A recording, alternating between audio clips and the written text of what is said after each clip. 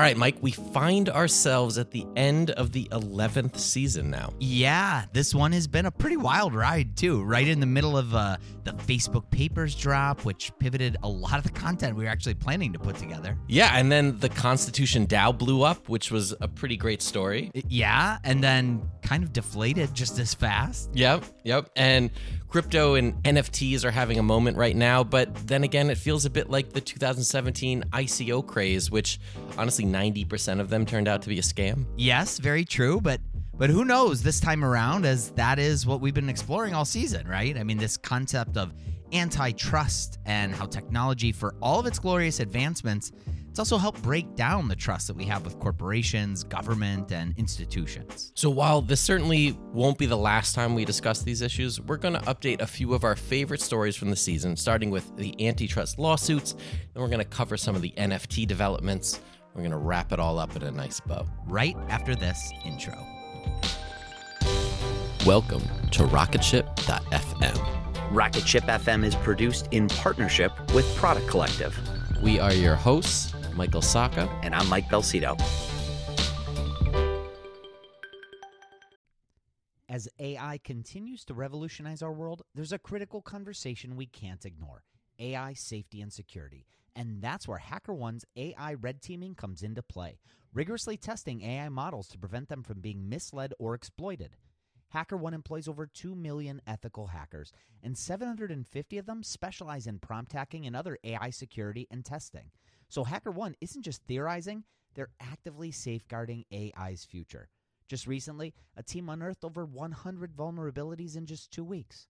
So whether you're at the helm of a startup or steering product innovation at a large company, it's time to prioritize AI security.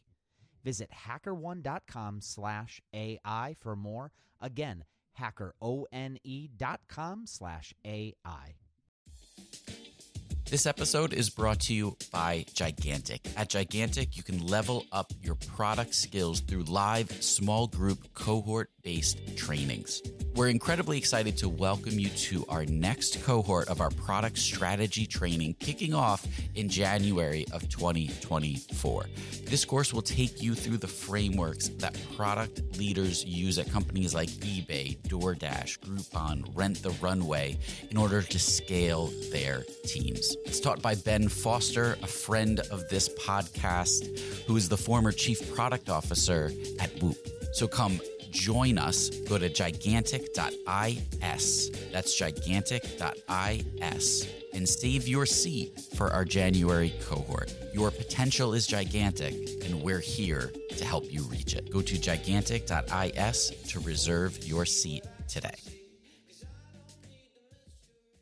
So we started this season talking about the numerous antitrust lawsuits and legislation that's moving right through the courts and Congress here in the United States. Also, in rapid succession last year, President Biden named and nominated an antitrust team of Tim Wu to the newly created position of head of competition policy at the National Economic Council, Lina Khan, chair of the Federal Trade Commission, and Jonathan Kanter, who's the head of the antitrust division of the Justice Department. Each is an anti-monopolistic advocate who's written extensively on the topic of represented companies making antitrust claims against big tech. It's funny that you mentioned their writing because some of those same pieces are being used to try to dismiss some of the cases they're bringing against Meta and Google. But that probably won't work, right? I doubt it, but I mean, honestly, who knows these days?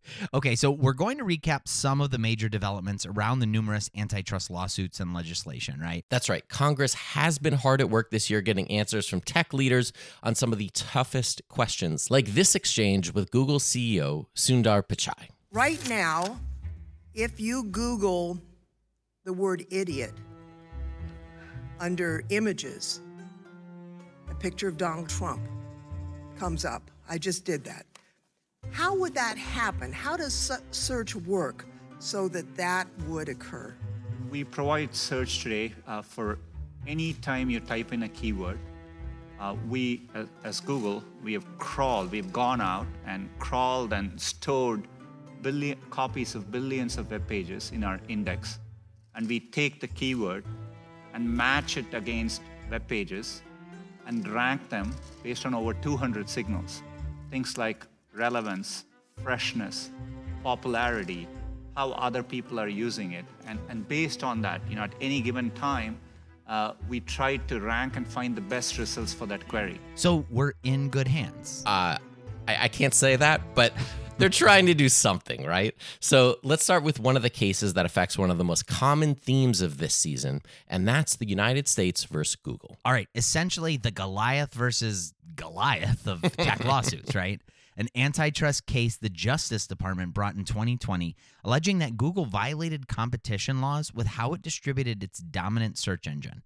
Almost every state is on board, too, and the matter could end up being as important to antitrust as U.S. versus Microsoft. That's right. The United States versus Microsoft Corporation is an antitrust case from 2001 in which the U.S. government accused Microsoft of illegally maintaining its monopoly position in the personal computer market, primarily through the legal and technical restrictions it put on the abilities of PC manufacturers, or OEMs, and personal users to uninstall Internet Explorer and use other programs such as Netscape and Java. I know there's a joke about not being able to uninstall Internet Explorer in here, but I don't know. I can't find it at the moment. That's okay, Michael.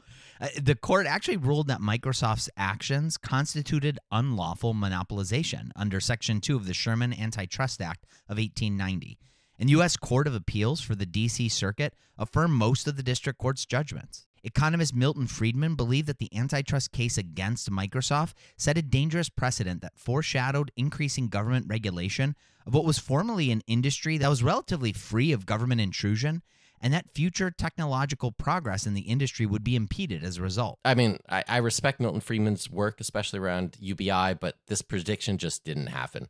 Stifling innovation is often thrown around in these cases against regulation, but in this instance, we've seen plenty of technological innovation in the past 20 years, and little of it had to do with restricting Internet Explorer. Yeah, the interesting thing about this Google case is we're going to get to see depositions pulled from major companies, including Apple, Microsoft, Yelp, and Samsung, who have all been, so they claim, negatively affected by Google's anti-competition practices by ranking their own products above their competitors and even de-ranking their competitors at times. We'll also be keeping an eye on a separate antitrust lawsuit, originally brought by a coalition of states that takes aim at Google's online ads operation, which is the heart of its profits.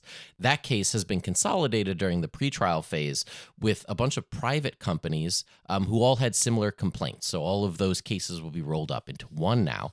But the dispute has already produced a look at Google's pricing, internal project codes, and secret agreement with Facebook, which can be pretty damning.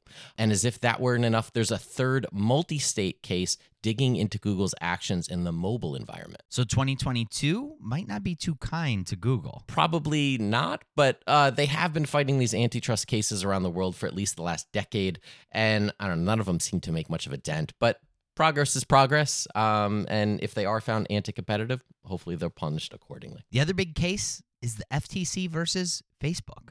Here's a clip from a CNBC segment featuring Competition Law Center Director William Kovacek. As they say in the complaint, after repeated failed attempts to develop innovative mobile features for the network, Facebook instead resorted to an illegal buy or bury scheme. I wonder what you make of the amended information in the complaint. The amended complaint does two things to resolve concerns that the judge had raised 2 months ago. The judge first was concerned that the FTC had not provided enough information to establish that Facebook indeed was a monopolist in the social networking market. The FTC added more data on that point. And the second was to elaborate the story about how Facebook had limited the ability of developers that work with it to develop products in a way that might ultimately compete against Facebook as well. The Federal Trade Commission brought this case in late 2020. The commission claims Facebook, now Meta, engaged in acquisitions designed to eliminate rivals. The case claims that the purchase of Instagram and WhatsApp were anti-competitive, and the FTC is hoping to make Meta actually spin these off. The FTC argues in its suit that Facebook obtained a monopoly in social networking and maintained it illegally by acquiring rivals. Using data from Comscore, a publicly available data analysis firm, the FTC is able to show that Facebook's share of the daily social media market had exceeded 70% since 2016. That figure actually jumps to 80% for smartphone users, 86% for tablet users, and about 98% for desktop users. It's crazy to think that it owns so much of the market share in this social space. We think of Twitter, even Snap as major players, but they really pale in comparison to Facebook's dominance. So the lawsuit alleges that Facebook was able to achieve and maintain its dominance by buying rivals, including the photo sharing app Instagram and WhatsApp, instead of innovating and growing on its own merits. One upside is we might get a chronological feed out of this. Hey, that would be a big silver lining, right? Now, Facebook destroys global privacy and upends democracy and civil discourse, but hey, at least we would get that chronological feedback. Well, I don't know when you put it that way, but we may be getting the chronological feed because of the damage that the content ranking algorithm has proven to cause. So, I don't know, they're giving us the option to basically take it away. Now, finally, to complete the trifecta of antitrust lawsuits being brought against tech giants, we also have that Epic versus Apple case. Now, this case actually gave us the gift of a trial last year, bringing both Tim Cook and Tim Sweeney to the stand and resulting in a decision that could fundamentally alter how the App Store fees function. Maybe, right? Apple successfully got an appeals court to stop the implementation of the trial ruling that would have actually forced them to open up third-party payment options of which they don't take a cut. But the full appeal is still forthcoming, and Epic has also sued Google over these same fees. And this wasn't all we got out of this case. We actually heard firsthand testimony about how Apple tries to keep competition out of its own App Store. Here's a clip from The Verge covering the case. In a sworn deposition, a former App Store official named Philip Shoemaker testified that apps like Google Voice or Rhapsody Music ended up taking a surprisingly long time to get approved, as Apple weighed the cost of letting a competing service onto the iPhone. He even specifically named Google Voice as an app that was removed on pretextual or basically fake grounds. Shoemaker was skeptical of Apple's fraud protections too, comparing the App Store to a tropical airport and saying App Review was more like the lady who greets you with a lei than the drug-sniffing dog. When the lawyers asked how often he heard developers complaining that the rules were unclear, Shoemaker said it happened every day. He saw Apple as just as hypocritical about apps that sold other apps, something Apple doesn't allow but hasn't always been clear in communicating. The conflict came to a head when Shoemaker had to deal with an app called Big Fish Games. Apple wanted it removed as an app store within the App Store, but Shoemaker thought the denial was arbitrary and blew up at an executive, saying there was no guideline to justify the removal. In-app stores like this aren't a security problem exactly, but they threaten Apple's control over iOS software. And the ban means there's a whole category of product that's almost impossible on iPhones. That includes the Epic Games Store, which is actually distributing software, but it also includes cloud gaming services that are ultimately just streaming video. That's a bigger problem than a single game like Fortnite, or even Apple's 30% commission. Though somehow a federal judge ruled Apple did not break antitrust law, she did issue an injunction that would force Apple to allow external payment options on its App Store by December 9th. That was appealed. It'll take several months to work through the court, but this could be massive changes coming to the App Store. Okay, and finally, on the legal front, we have legislation that's coming on the Senate floor this week. Amy Klobuchar's American Innovation and Choice Online Act is on the committee's business meeting agenda for today, as we record, actually, with a potential vote as soon as January 27th. The measure, introduced last October by Senators Amy Klobuchar and Chuck Grassley, would prohibit big tech companies from unfairly using their own marketplaces to overwhelm their rivals, similar to that Google lawsuit that we're seeing. It comes after years of accusations from smaller companies about Amazon's abusive treatment of its vendors and Apple's dominance in the App Store. The bill's primetime placement this week means it could move quickly through the committee. Well, there's still a lot for us to keep up with, so let's take a quick break here, and when we come back, we're going to actually dive into some Web3 updates right after this break.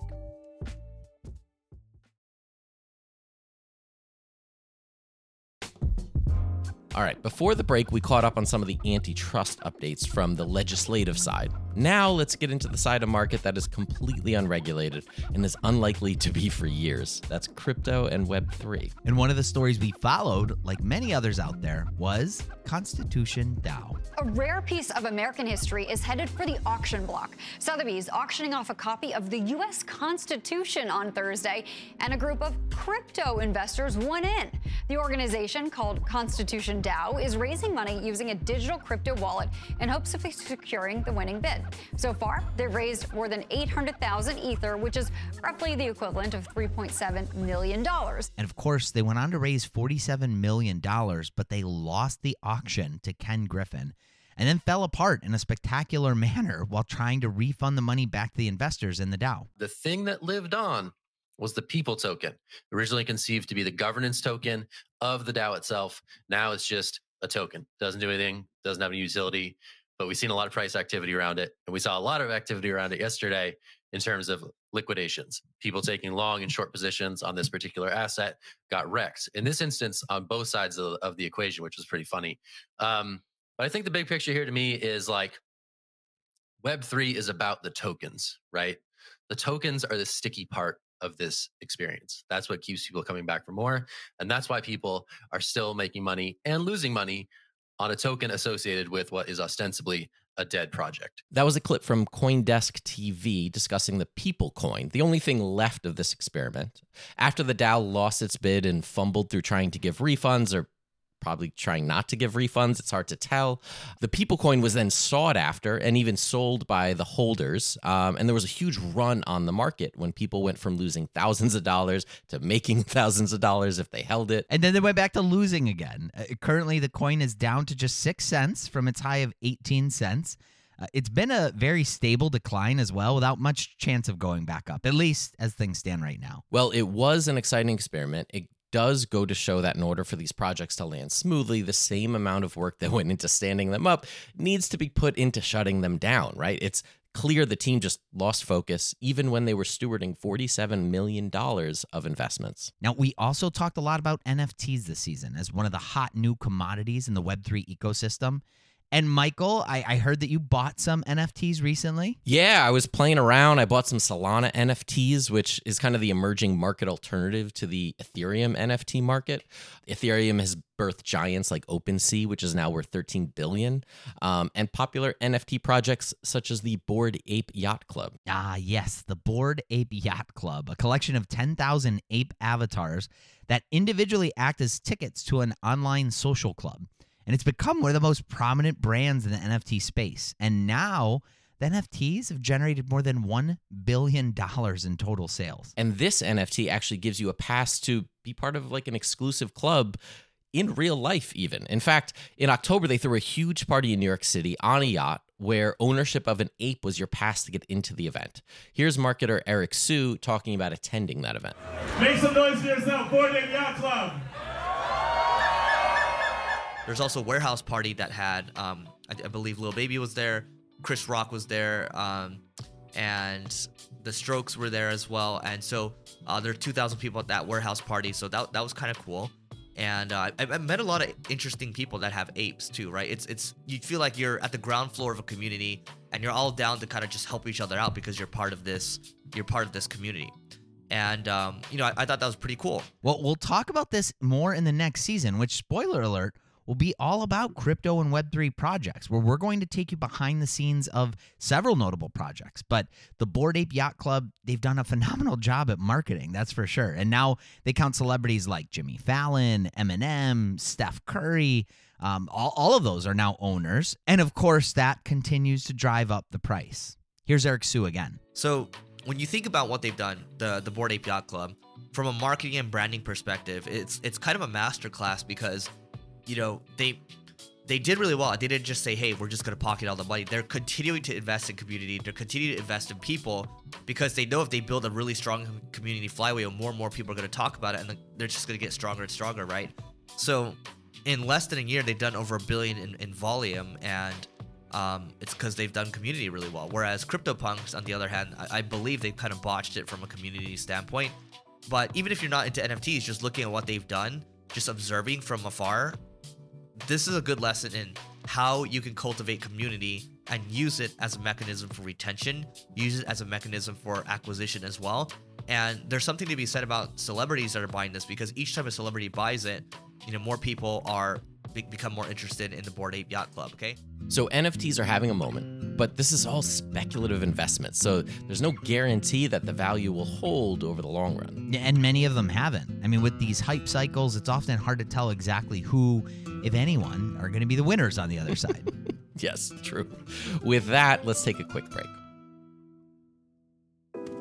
So while many are enjoying the riches of the bubbling NFT space, not everything is so rosy. Miramax is filing a lawsuit against Quentin Tarantino for copyright infringement by selling NFTs based on the screenplay for Pulp Fiction. So Tarantino announced at NFT NYC that he'd be auctioning NFTs of exclusive scenes from the film based on excerpts from his original handwritten script and accompanied by commentary. That was a clip from CoinDesk TV discussing this Miramax and Tarantino lawsuit over Tarantino launching NFTs of screenshots of the original handwritten script.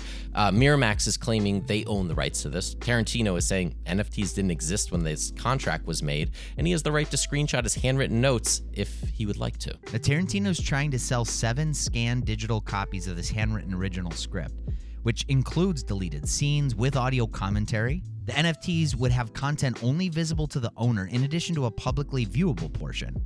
The date of the auction has yet to be announced, but Miramax says that when they signed a contract with Tarantino in 1993, he signed over the rights to the film, with the exception that Tarantino kept limited, quote, reserved rights. Those reserved rights include a clause saying that Tarantino has the rights to, quote, print publication of the film. This would be one of the first lawsuits to make it to court and may help give some clarity on how copyright law will be interpreted within this new online medium. And this isn't the only case surrounding NFTs. Hermes has named MetaBirkins, an NFT creator, in a trademark infringement lawsuit. Rockefeller Records sued co-founder Damien Dash, seeking to stop him from auctioning off the copyright to Jay-Z's debut album, Reasonable Doubt, as an NFT. There are fake Bored Apes and CryptoPunk projects popping up daily, which may lead to DMCA takedowns. It's really a whole new world. And then there's the money laundering aspect. Buying an NFT from oneself using illicit funds is an easy way to move money while claiming the funds were used for legitimate art investment, right? And then you actually avoid taxes in the process. An example was demonstrated by former USA Today journalist Isaiah McCall in his blog earlier this year, where he explained actually how to do this. McCall wrote, if you have $1 million in illegal money, you would spend $1 million on your own NFT. You could do this yourself or use a trusted third-party account. Then you just resell the trash for nothing and bank the profits. Okay, so Mike, as we wrap up, what's your takeaway from this antitrust season? Yeah, well, obviously we talked a lot about, how we as a society have had a breakdown in trust happen from all of these things that, normally we would talk about as big positives. And I think it is important that we sort of pointed out these things and pointed out the downsides. But look, we should still be advocates of tech, right? All of this tech and innovation, it's brought us so many good things. Nothing good comes without some bad to it. So I think none of us should necessarily overlook the bad, but we also should be reminded of all of the good, right? I completely agree. There's a lot of really positive advancements happening. I think the one thing that I find a bit discouraging that it takes so long for the legal side to catch up to the tech advances. I feel like we're never going to actually have a regulated market as they're regulating the problems from 5-10 years ago while we have new problems popping up daily today. Yeah, good points for sure, but it's not all bad. Nothing ever is. A lot of exciting advancements that are coming. And in fact, we're going to dive into many of them next season, where we take you behind the scenes of some exciting crypto and Web3 projects, and we could learn more about where the internet may be headed in the next 3 to 5 years. It's going to be exciting. We're going to learn a ton. That'll be coming up in the next month or so. In the meantime, we'll still be bringing you new episodes every week. We sure will. Look, for Michael Sacca, I'm Mike Belsito, and you've been listening to Rocketship.fm. Thank you so much for listening to Rocketship.fm. It is your support that keeps the show going. If you can, take a second and leave us a review wherever you listen to podcasts. It helps out the show so much. We're also part of the Podglomerate Network, and if you'd like to listen to more great shows from the Podglomerate, go to thepodglomerate.com to see the full show listings. Rocketship.fm is produced in partnership with Product Collective, a community for product people. Go to productcollective.com and get access to our weekly newsletter, live video interviews, Slack community, product job board, and a whole lot more. Again, just go to productcollective.com.